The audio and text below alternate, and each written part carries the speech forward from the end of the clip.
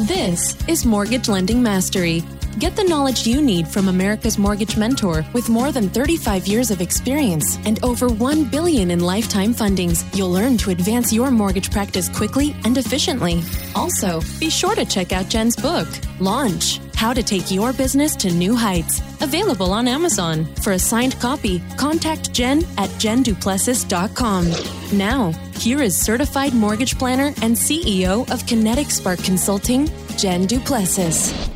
Hi, everyone, and welcome back to Mortgage Lending Mastery. I'm your host, Jen Duplessis, and I have a wonderful guest here with me today, Lee Brown, who is an realtor extraordinaire. I know that that's what she doesn't say about herself, but that's what I'm going to say about her. A realtor extraordinaire. And it's always a delight to have a realtor on Mortgage Lending Mastery because, as we know, many of our listeners are realtors, and so they're looking for advice. And many of our listeners, of course, are mortgage lenders, and so they're trying to find out, how do I get working with realtors? What do I do that's different? And so we're going to explore all of those things today. So I want to welcome Lee to our show. How are you doing today, Lee? Fantastic. Thank you for having me on the show. It's an honor to be invited. I'm happy to have you. Happy to have you. So let me do a formal introduction, read a little bit of your bio, and then we'll kind of get into the good stuff. And we're going to have a lot of fun because wait till you hear what the name of her podcast is as well. But she is a highly successful realtor. She's a best-selling author. She has 2 books. One is called Outrageous Authenticity. And we'll talk about that and what we're going to be hearing from her around that. And the other is called 7 Deadly Sins of Sales. And we'll probably explore one of the deadly sins and then ask you to go get her book and learn about the others as well. She's from North Carolina, as you'll hear shortly. And, you know, what she really wants to do is leave a mark on the next generation of professionals and, you know, help everyone level up. And, of course, that's what we're all about here at Mortgage Lending Mastery. So, again, Lee, thank you so much for joining us today. And I want to start with your podcast. Let's talk about your podcast real quick called The Crazy SHIT in Real Estate, right? The Crazy Stuff in Real Estate. So, tell us about your podcast and, you know, what really prompted you to start your podcast. And I'd like to also know, so far, what's your favorite episode? Oh, man. So I started the podcast about 3.5 years ago because every realtor that I know has major issues with the public when it comes to HGTV.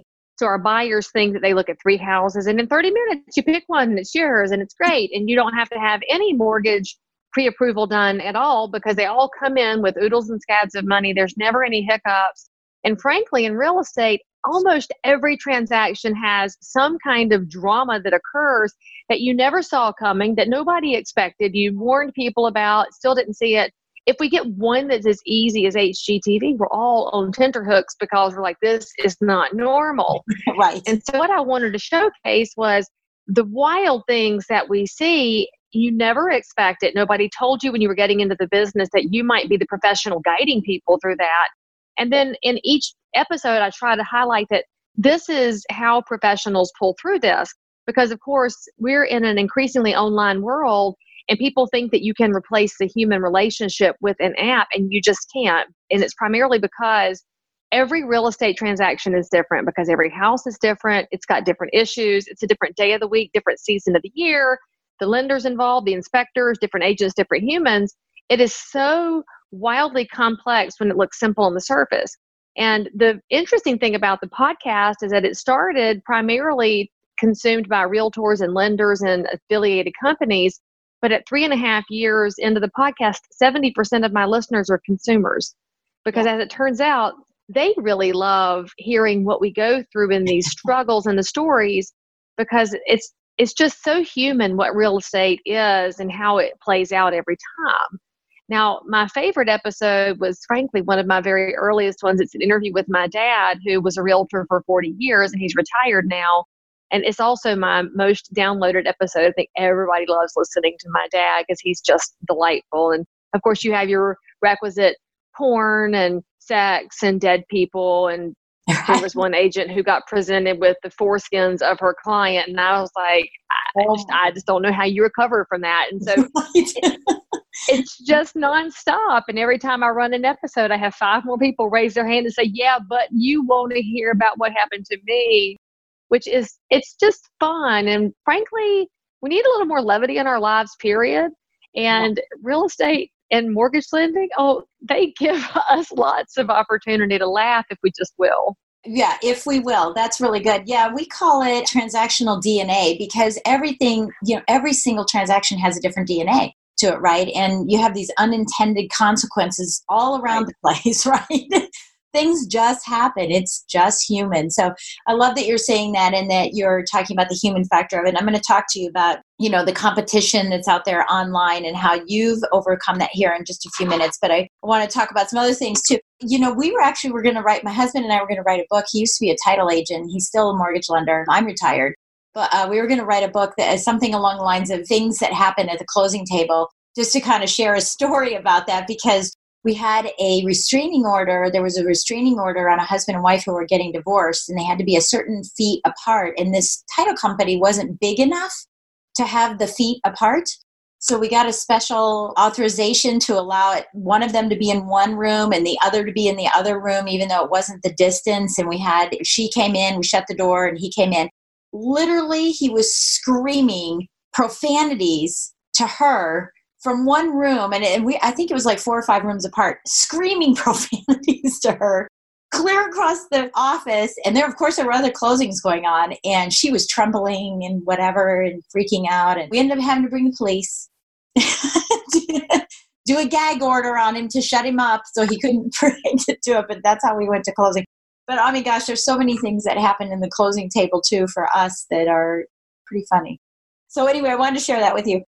So let's talk about, and I know you're moving right now, right? And as we're recording this, we're in the very beginning of the coronavirus.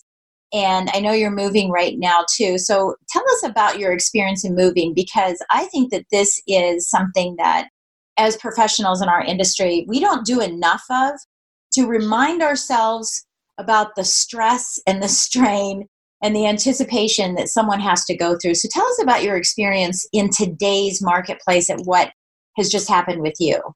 Well, it's absolutely true. We don't go through this enough. And I see it with myself. I fall into the trap. I've been a realtor for 20 years. And I see my colleagues, you walk into a house and you're like, do this, and then we'll get it sold. And we're very, very low key about how much stress and strain it's going to be.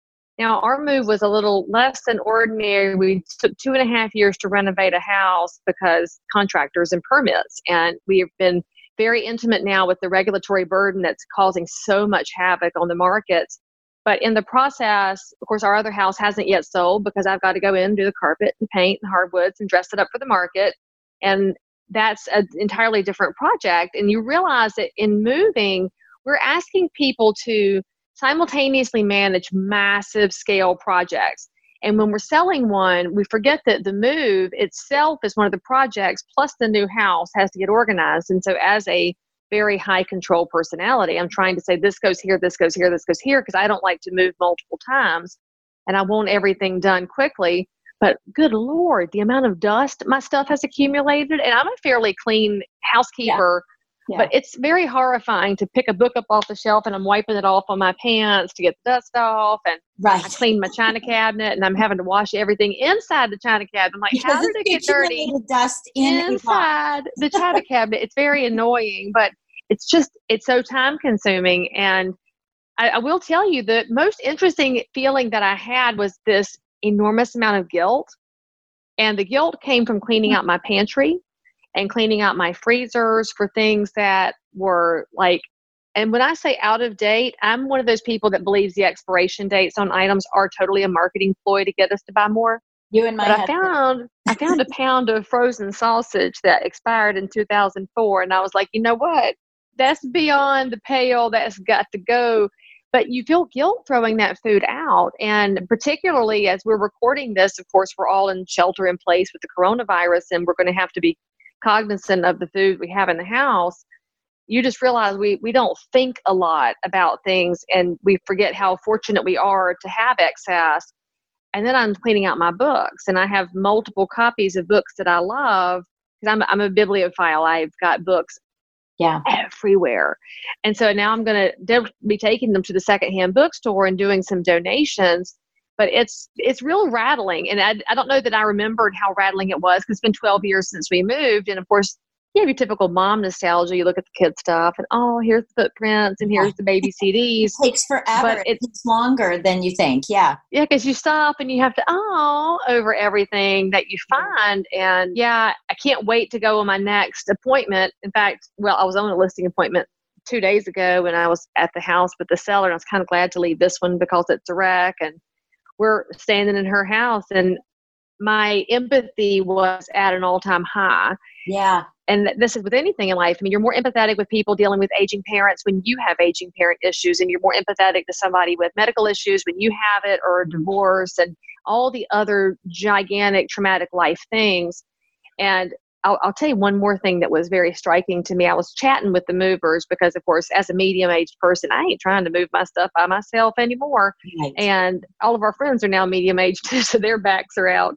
You hire people and they're packing the house and laughing at some of the stuff that I have. And I'm joking back with them and, offering them coffee and snacks because I'm Southern. I feed people. That's what we do. Yeah. And at the end of the move, I'm, thanking them for their hard work and very appreciative of how much they did. And he was telling us how ugly people are to him. And I said, how in the world are people ugly to movers? And he said, well, I guess it's because they're stressed out and we're just the working guys. Yeah. And I was like, man, we got a long way to go as humans. Actually, I won't say we got a long way to go. We got a long way to come back from, because I think we used to be more human to each other before social media blew holes in our decency. Yeah. But I was horrified. And I said, well, what part of town is ugliest to you? And he said, he named the part of Charlotte that we affectionately call the bubble. Uh-huh. And it's where the Stepford moms live and people that come in want the Real Housewives. Yeah. They want a turnkey life. We call them new money. They got $1,000 strollers. This is not your old quiet money. This is new loud money. And they're ugly and they're rude. And he said he thinks it's just because they're stressed out. So he's making excuses for them while he's carrying their stuff. It's a lot to process. And so I'm sure I'll have some blog posts. Yeah, some thoughts about it. Yeah, and some strategies for your clients. When you're going in with your listing appointment, it might be another page of how to be nice and be cordial to people that are serving you. It might be one of the pieces. Yeah, and I think that's really important because we take it for granted, and we talk about that a lot. And I'm sure you do as a realtor too. Is that you go through this process several times a month, and people go through it several times in their lifetime, and we take it for granted. And sometimes we just need to slow down to help them out. So, okay, so I want to talk to you about a couple of other things too. And some of these are a little off topic because there's some things that I just want to make sure that we cover. And one is, in today's marketplace, and we know it's very, very competitive for realtors, for loan officers, title companies, everybody's it's competitive, right? It doesn't matter what you do. And so what is it that you're doing that sets you apart from everyone else and shines a light on your genius, taking you out of being a commodity? Well, I personally think it's because my primary focus in my business is not my business. I focus on other people first. And I learned this a long time ago. But I'll be honest, the first 9 years of my business, I just wanted to be number one. I wanted to sell as many houses as possible, take over the Charlotte market, and be the queen bee realtor. And I got there, but that's a pretty empty goal when you get there. Yes. And I got there with all the advertising and making the phone calls and just hard driving every day.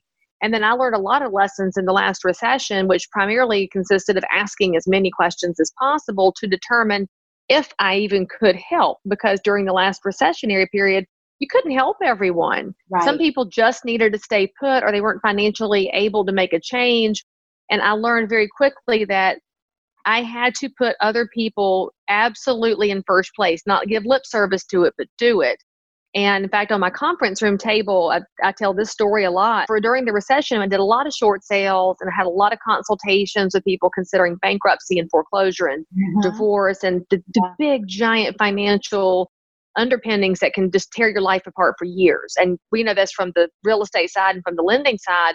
Those are not small decisions to make. And I mean, honestly, it goes back to that whole move analogy again. You don't do it often enough to realize how impactful it's going to be. Well, on my conference room table, I had a bottle of wine, a bottle of Pepto-Bismol, and a box of Kleenex. And people would sit down with me and I'd say, pick your poison because what we're about to go through is going to be painful.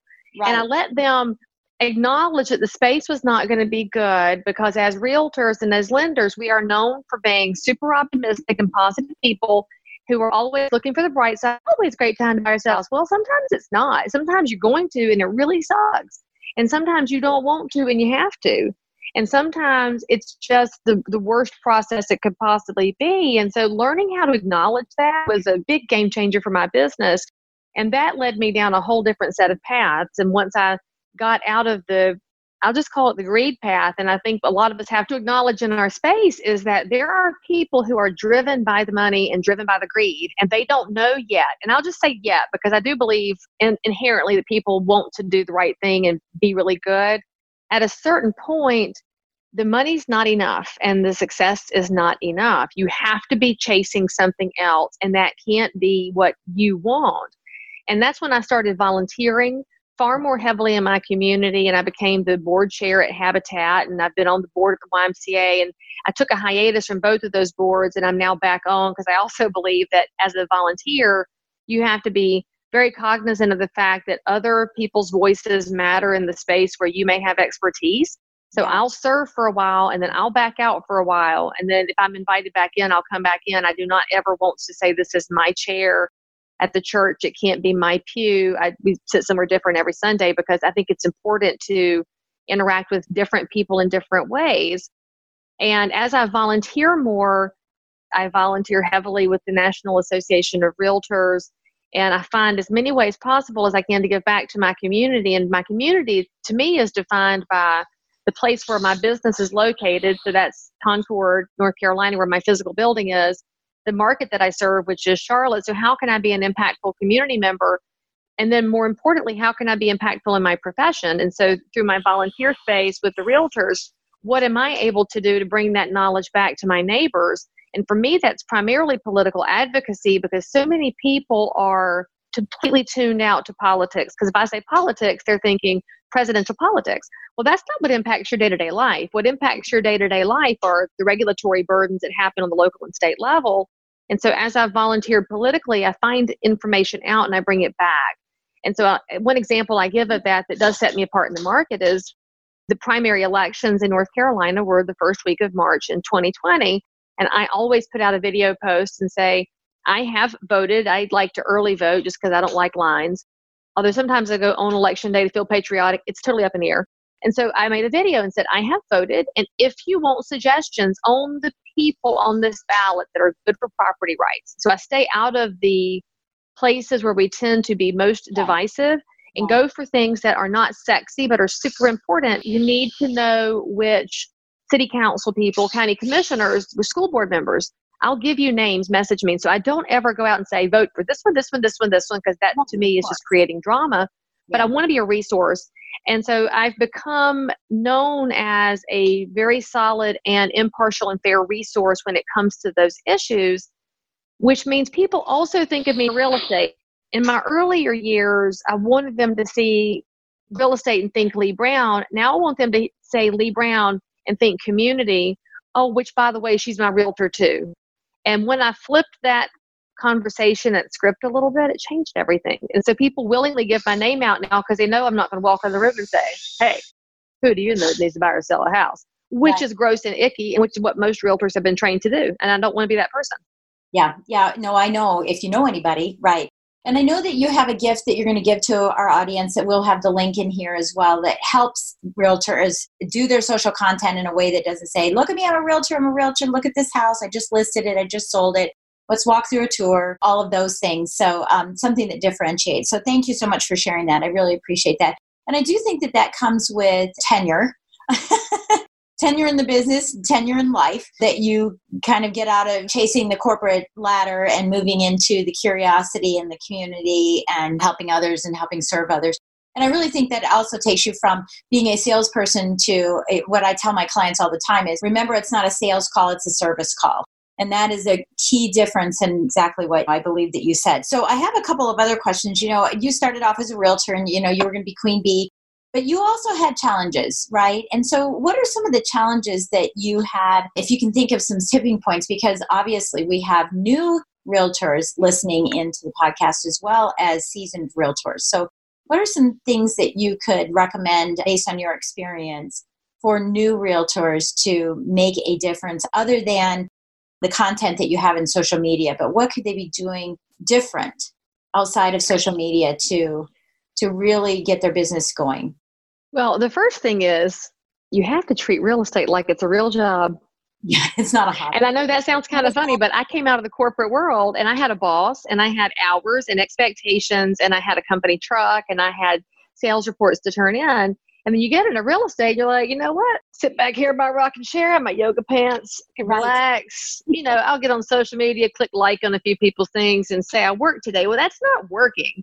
And so when you look at your trajectory as a realtor or a lender or an inspector or any of our affiliated businesses around us, you have to have a business plan and treat your business like a business. And that means there's starting hours and there's ending hours. It means that there are expectations of your day as far as how much prospecting you will do.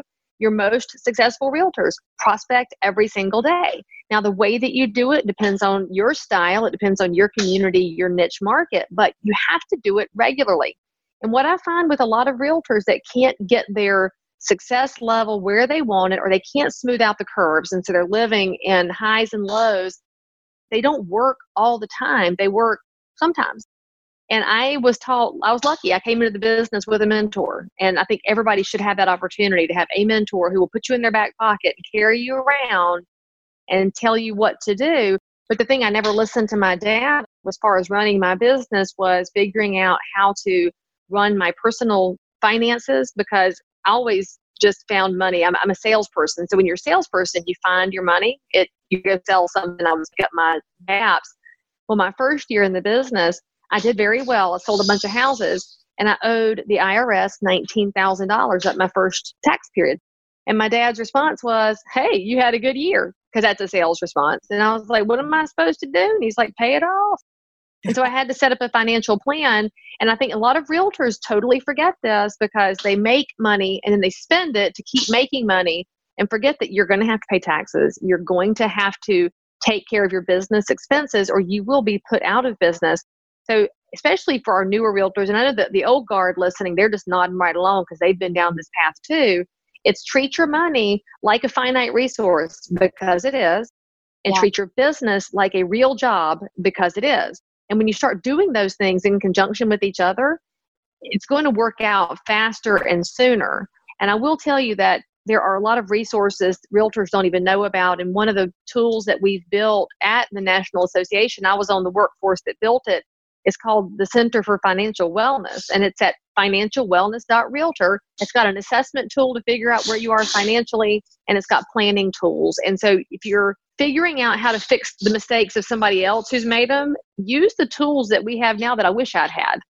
And I think that's very powerful. And I know for years and years, having been in the mortgage business for 37 years, I was introduced to Brian Buffini, and I loved what Brian did too, because he introduced that whole concept to people years and years and years ago, is setting up a real paycheck for yourself and not spending your money before you've even earned it, right? The commission. And I think that creates a lot of angst between lenders and realtors in the old days, and still to an extent today, for someone who is just scrambling to get that one deal to make the payments because it's feast or famine for them. So thank you for sharing that with us.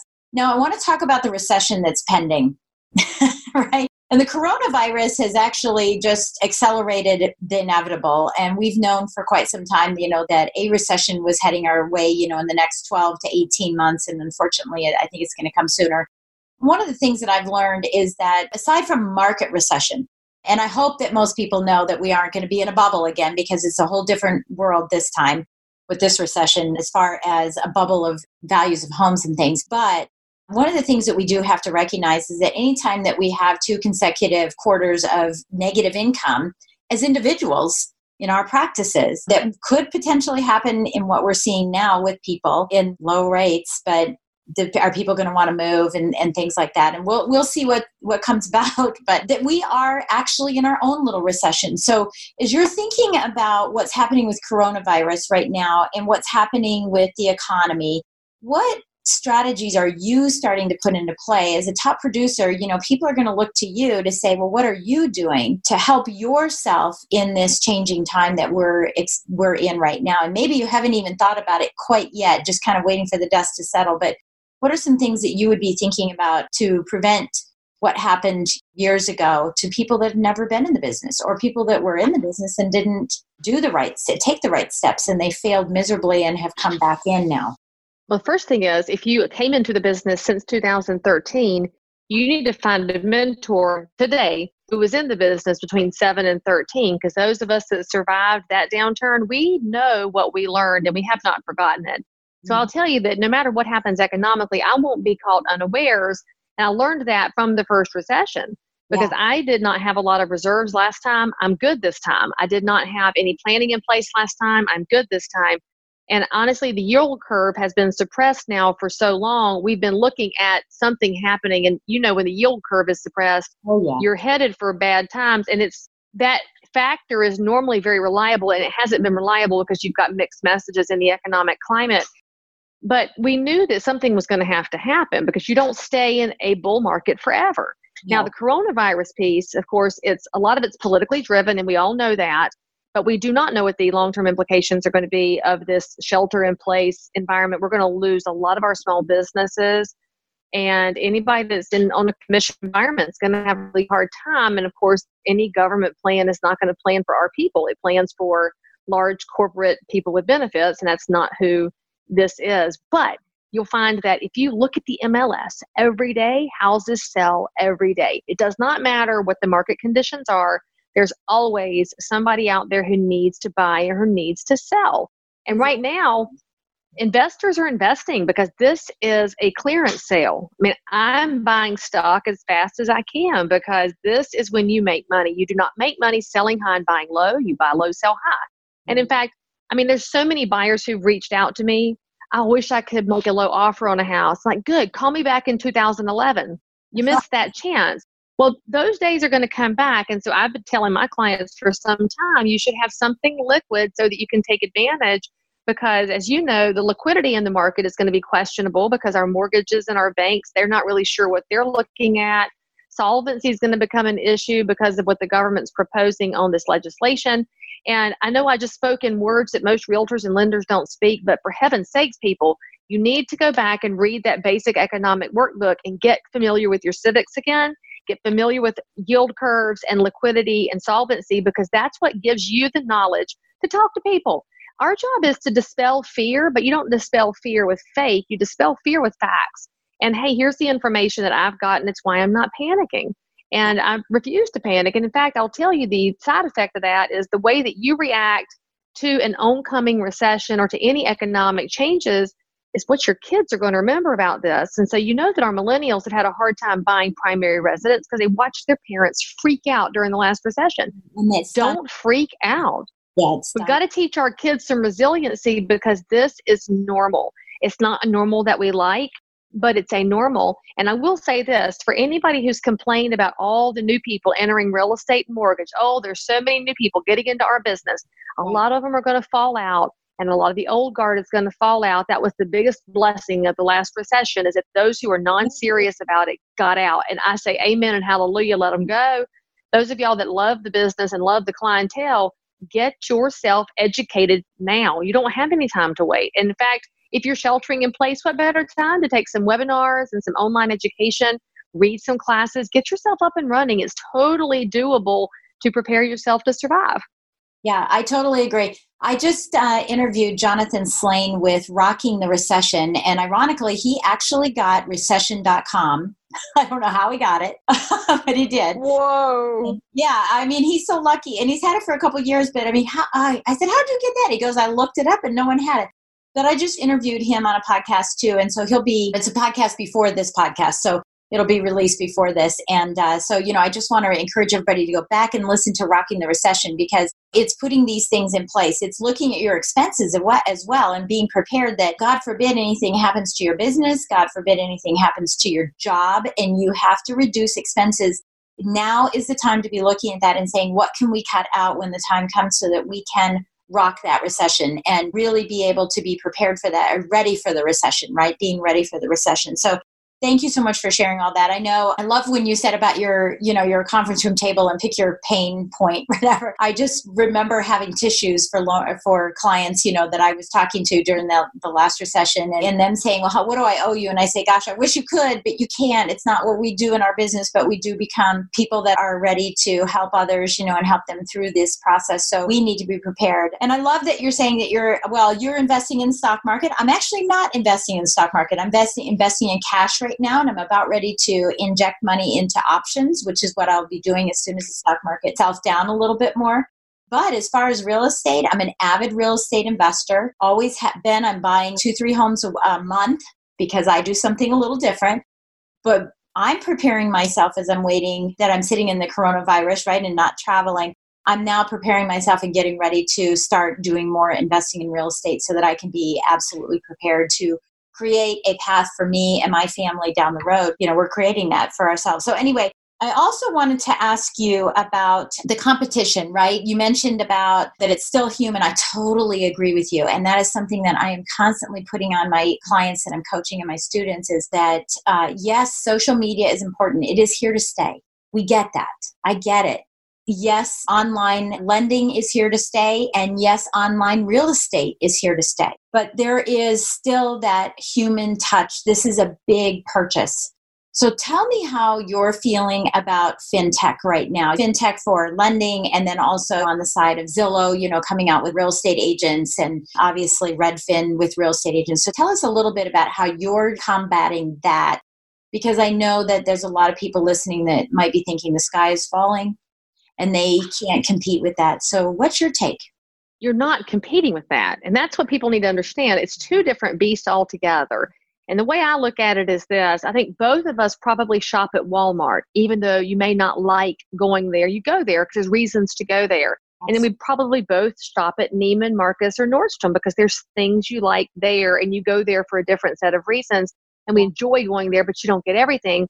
And they're both shopping environments, and you can buy some of the similar things in both places. You could buy clothing. It's different quality, it's different outcome, it's different experience, it's different price point. And so you got to think about the apps in that kind of the same way. The reason buyers go to iBuyer and OfferPad and Open Door and any of those click here to sell is because that consumer values convenience more than they value equity. And that's okay. The biggest thing that professionals need to understand is that it's okay. I've got a seller. She's not going to sell with me. She's going to use an app because her husband left. She has no money to fix the house up. The kids have destroyed it, and it's honestly a wreck in there. She got a number she can live with. She doesn't have any money or time for showings. I know what her life looks like. She's going to take the equity and go buy with me. And my job as a professional is not to tell her, well, you're giving up $5,000. My job as a professional is to say, all right, that's what you're going to do? I got you. Let's go buy over here. If she wants my input, I'm going to give it to her as a professional. But as a professional, I'm never going to tell her what to do. And so when you understand that each consumer has different needs, you understand that the apps help some people. You as realtors and lenders help other people. I don't like online lending because I find it to be very full of false information with the fees messed up and the rates are not hyperinflated, hyper deflated really. And I can't get a human on the phone when I've got a closing hung up. All right, well, I can tell the consumer, this is why online lending drives me crazy. And here's my favorite local lenders. My job is not to pick. My job is to say, here's the pros and cons. And the sooner realtors and lenders learn how to do that and let the consumer just acknowledge that they have that choice, you'll be fine. You will lose a small piece of the market. In fact, the head economist for the National Association of Realtors, Lawrence Yun, estimates that about 5% of the market overall will wind up using one of the apps to sell. That's not as much of the market as realtors would think. By the way that people fuss on social media, you think it's 95% of the market, but it's a house here and there, and you got to stop. I also know that Zillow is losing great oodles and scads of money on that program. All right, well, at some point, their shareholders are going to put a stop on that, particularly in a recessionary environment, because hedge funds do not like to buy depreciating assets. And as house prices pull back, those will become depreciating assets. So now's the time for as a realtor to say, hey man, call them and check their numbers and then call me and check mine. I'm glad to talk to you. I know that in the Charlotte market, those services don't buy houses over 400,000 right now. So if I'm talking to a seller suspect, I need to know that information so I can say, if you want to check it out, they're going to kick you out, but give it a shot. And here's my numbers too. Just be available. And it's where you have to take social media with a grain of salt, because you're being talked to in your echo chamber, because every single one of those networks has built algorithms that talk to you the way you want to be spoken to. You're only getting bits and pieces of information. You'll do so much better if you see somebody having a need on social, and then you pick up the phone and call them and say, hey, I saw your mama was sick. Can I bring over something for you to eat? I will tell you that my biggest part of my business is old people. I love old people. And not because they're not going to the apps to shop, but because I love and respect my elders. Well, if I go to a listing appointment at an older person's house, I bake a loaf of bread to take with me, because it's the human too. And then we sit there and eat while we list a house. And they know that I cared enough to spend that time before I got there. And that tells people who you are. And that's where you take that social piece to learn about people and then go put it into action in person, because the apps won't do that. And the other thing the apps don't do is the point I was making earlier regarding my podcast. So, of course, my podcast is all these things that happen. Apps can never help you through that. There's no FAQ on Zillow that tells you what to do if you've got fungal growth in your crawl space and a buyer that's 2 days away from crashing your contract. That's where your realtor comes in. And your realtor is going to call the lender and say, hey, what are we dealing with here? And put a plan together. That's something an app will never do. So you've got to be super specific in defining the value that you bring to the transaction. And the realtors and lenders that are most at risk, they don't understand the value they bring because they've devalued themselves, and they got to fix that first. Yeah. And I would say, in great comments, I love what you had to say about that. Yeah, it's about building that foundation for yourself now, not waiting for the market to bring you all of this extra business, because a recession will bring extra business in a different way. But it'll bring this extra business, and you may survive it for a while, but it's creating that foundation, and I can say that from my experience in business, that foundation was key, because I never had the highs and lows. We had some hills once in a while, but we never had the highs and lows because we had that foundation built. And right now, instead of sitting back and saying, well, they're beating me and I can't get business, and my client keeps going there and thinking that it's so much of it. It's just, wham, wham. Crying. It's like, put your big girl panties on and your big boy pants on, right? And get out there and start differentiating yourself right now. Be available right now, because people are going to need your advice. Real shortly, they're going to need your advice on what to do with what's happened in the economy and with the recession. And so I love what you're saying. Thank you so much for sharing that. I'd like to just kind of, as we start to close out here, I do want to ask you one question about your book, about 7 Deadly Sins of Sales. So imagine maybe it's number 1, maybe you listed them 1 to 7 in that order for that reason. But in this economy right now, what would be one of the deadly sins that you would say, hey, people, you got to stop right now? You've got to stop ignoring your phone. It's been driving me crazy for years now that we have these amazing little smart devices in their computers, and a phone comes in to a salesperson. Because let's be honest, realtors and lenders are salespeople. You might do a lot of consulting and advising, but you're selling. And you're like, I don't know that number. That might be a scammer. Let's hit decline. And if it's important, they'll leave me a voicemail. Well, there's a lot of people that don't leave voicemail anymore. If they don't get you, they just keep going until they get somebody. And you were waiting on them. We have to get out of our own way.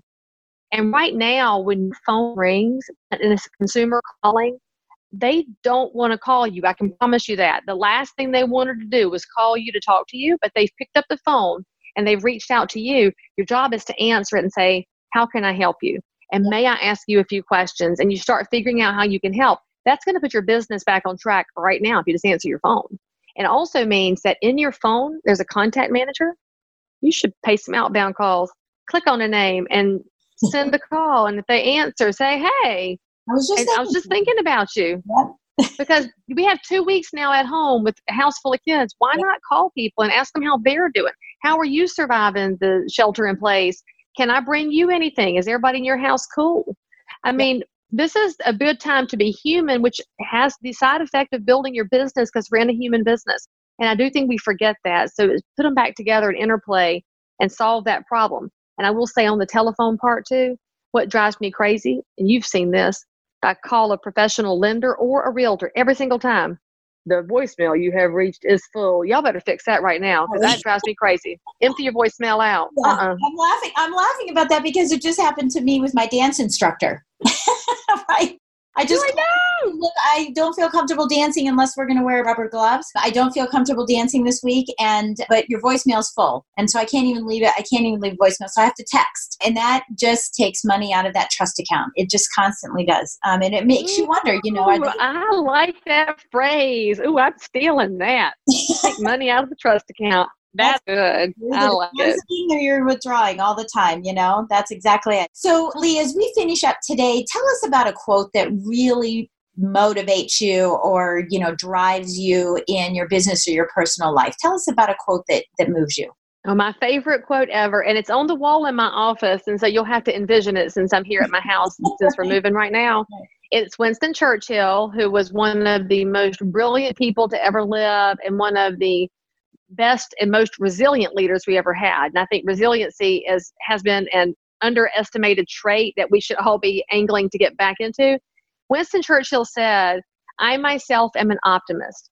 I see no purpose in being anything else." I love it. I love that. And so it reminds me, I got to look on my wall. I'm like, that's right. If Winston Churchill could be an optimist when he got booted out of office and saved his country from the Nazi invasion and had to lift up an entire island full of people who were panicked and depressed and ready to give up.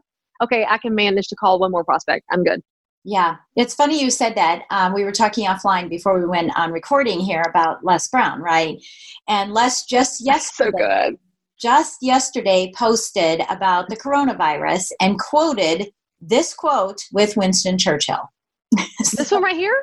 So my quote to you. Yeah.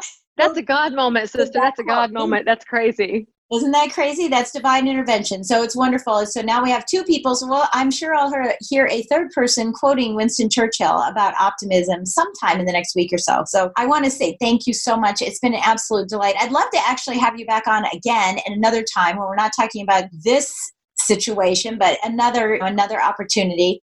And I want to encourage everyone who's listening to download your PDF, right? Your gift that you're giving to us, which is Lee Brown's social content list and what to put out there in social content that will actually differentiate you. And why not start it right now, right? Start it right now, the situation. So I want to say thank you so much for spending time with me today. It was great to meet you. It was great to hear your story. And I'm so excited. I've already gone in and subscribed to your podcast. I've already written a review on one of the ones I saw that was just really fun. It was actually someone who was on my podcast as well. I wanted to hear what they had to say on your podcast. So congratulations for that. And I just wish you all the best as you're getting through this period of time that we're about to explore, both physically as humans and also in our businesses. And I wish you all the best, and I know that you're going to be very, very successful through this. So thank you for sharing. Well, thank you for having me on the show, and for all of my listeners who are going to be watching this episode and listening to it. Don't fear. I will make sure to get this woman and her power husband tell some more title stories on my podcast because they got stories to tell too. And it's always an honor to be affiliated with another professional woman. So thank you for what you're doing in this space and for helping lift people up, and no matter what the season is bringing us. Thank you. Thank you very much. Well, again, everyone, thank you so much for listening. And please be sure to write a review and give us a 5-star rating on this show and explore everything that Lee has to offer as well. And I would say take action, right? I always say stop talking, take action, get results. Take the action as you're listening to this to improve the way that the community sees you so that you become the go-to expert no matter what the market is, and put your blinders on. Don't look at what everyone else is doing. Focus on what you're doing for your success. And we will catch you next time on Mortgage Lending Mastery. Thank you for listening to Mortgage Lending Mastery. Looking to streamline and launch your practice by accessing Jen's tools, courses, classes, presentations, and resources? Visit jenduplessis.com to learn about the features and benefits thousands of other professionals have experienced by enrolling in Jen's lifetime membership program. Isn't it about time you consider a coach to take your business to new heights? Contact Jen to start your application process today. Thanks again, and be sure to tune in next week.